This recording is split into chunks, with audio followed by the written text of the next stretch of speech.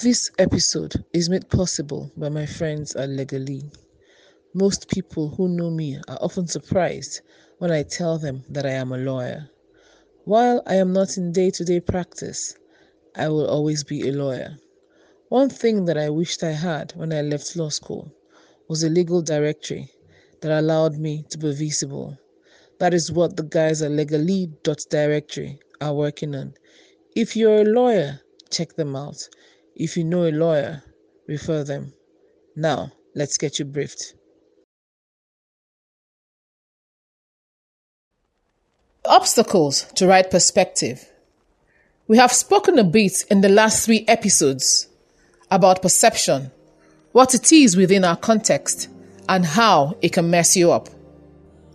In this episode, we are going to look at where errors of perception come from. It is easy to look back at our bad judgment and see where we went wrong. What is not so easy to do is to see why it went wrong. One day, a man was observing a fisherman at work. The fisherman would haul in his catch, salt the fish, and throw away the biggest ones. The man thought that there was a very big philosophy behind this method and asked the fisherman to teach him. The fisherman replied, "I have a pan at home that I used to fry these fishes. If the fish is bigger than the pan, I simply throw the fish back into the water." Our perception are like that pan. The difference is that we do not know it. For instance, most people have a strong opinion about sushi, yet they have never eaten sushi before. So where did the strong opinion come from? Psychologists have studied it over a century, and the main culprits so far are 1. Ego, 2.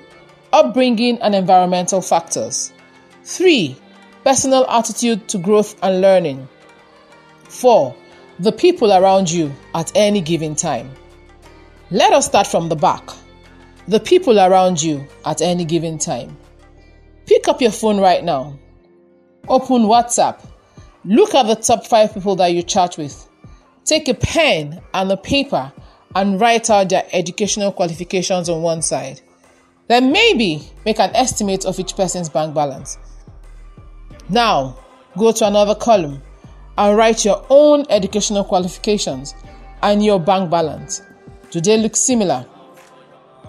It is almost impossible to overcome the influences of our personal relationships. One of the longest studies on success, a longitudinal study, came to the conclusion that the most important variable in the world is the zip code you were born in. Your personal attitude to growth and learning. Why are the people who are first class not all in charge of the biggest companies? Why do most people seem to stagnate after a bright start? It is simple. Attitude towards learning.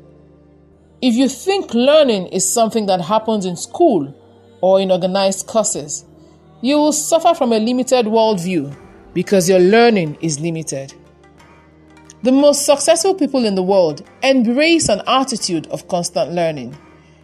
It is uncomfortable because it means that you never get to claim that you know it all. Upbringing and environment. Our upbringing by our parents and relatives and the environment we grew up in plays a huge part in how we view the world. If we are not careful, a stinking attitude could be the legacy of that. And finally, ego. This one is the big kahuna. It is why we have the big man syndrome and worse. Ego is the enemy. Forget the book. Entire libraries have been written about ego, the sense of identity, self-esteem, and self-perception. Ego can manifest as arrogance, conceit, laziness, irresponsibility, and a whole lot more. But at the most fundamental, ego is a twisted and unhelpful sense of self. It is the person who cannot handle criticism. It is the person buying drinks at the club so that he can be called chairman. It is the person who is quick to ask, "Do you know who I am?" Ryan Holiday got it right. Ego is the enemy. In this episode, I have tried to highlight some of the common culprits that give all of us a wrong sense of perception. Knowing the problem is half the solution. I would love to hear your thoughts and feedback. You can send me an email via theexecutivebrief@gmail.com. Consider yourself briefed.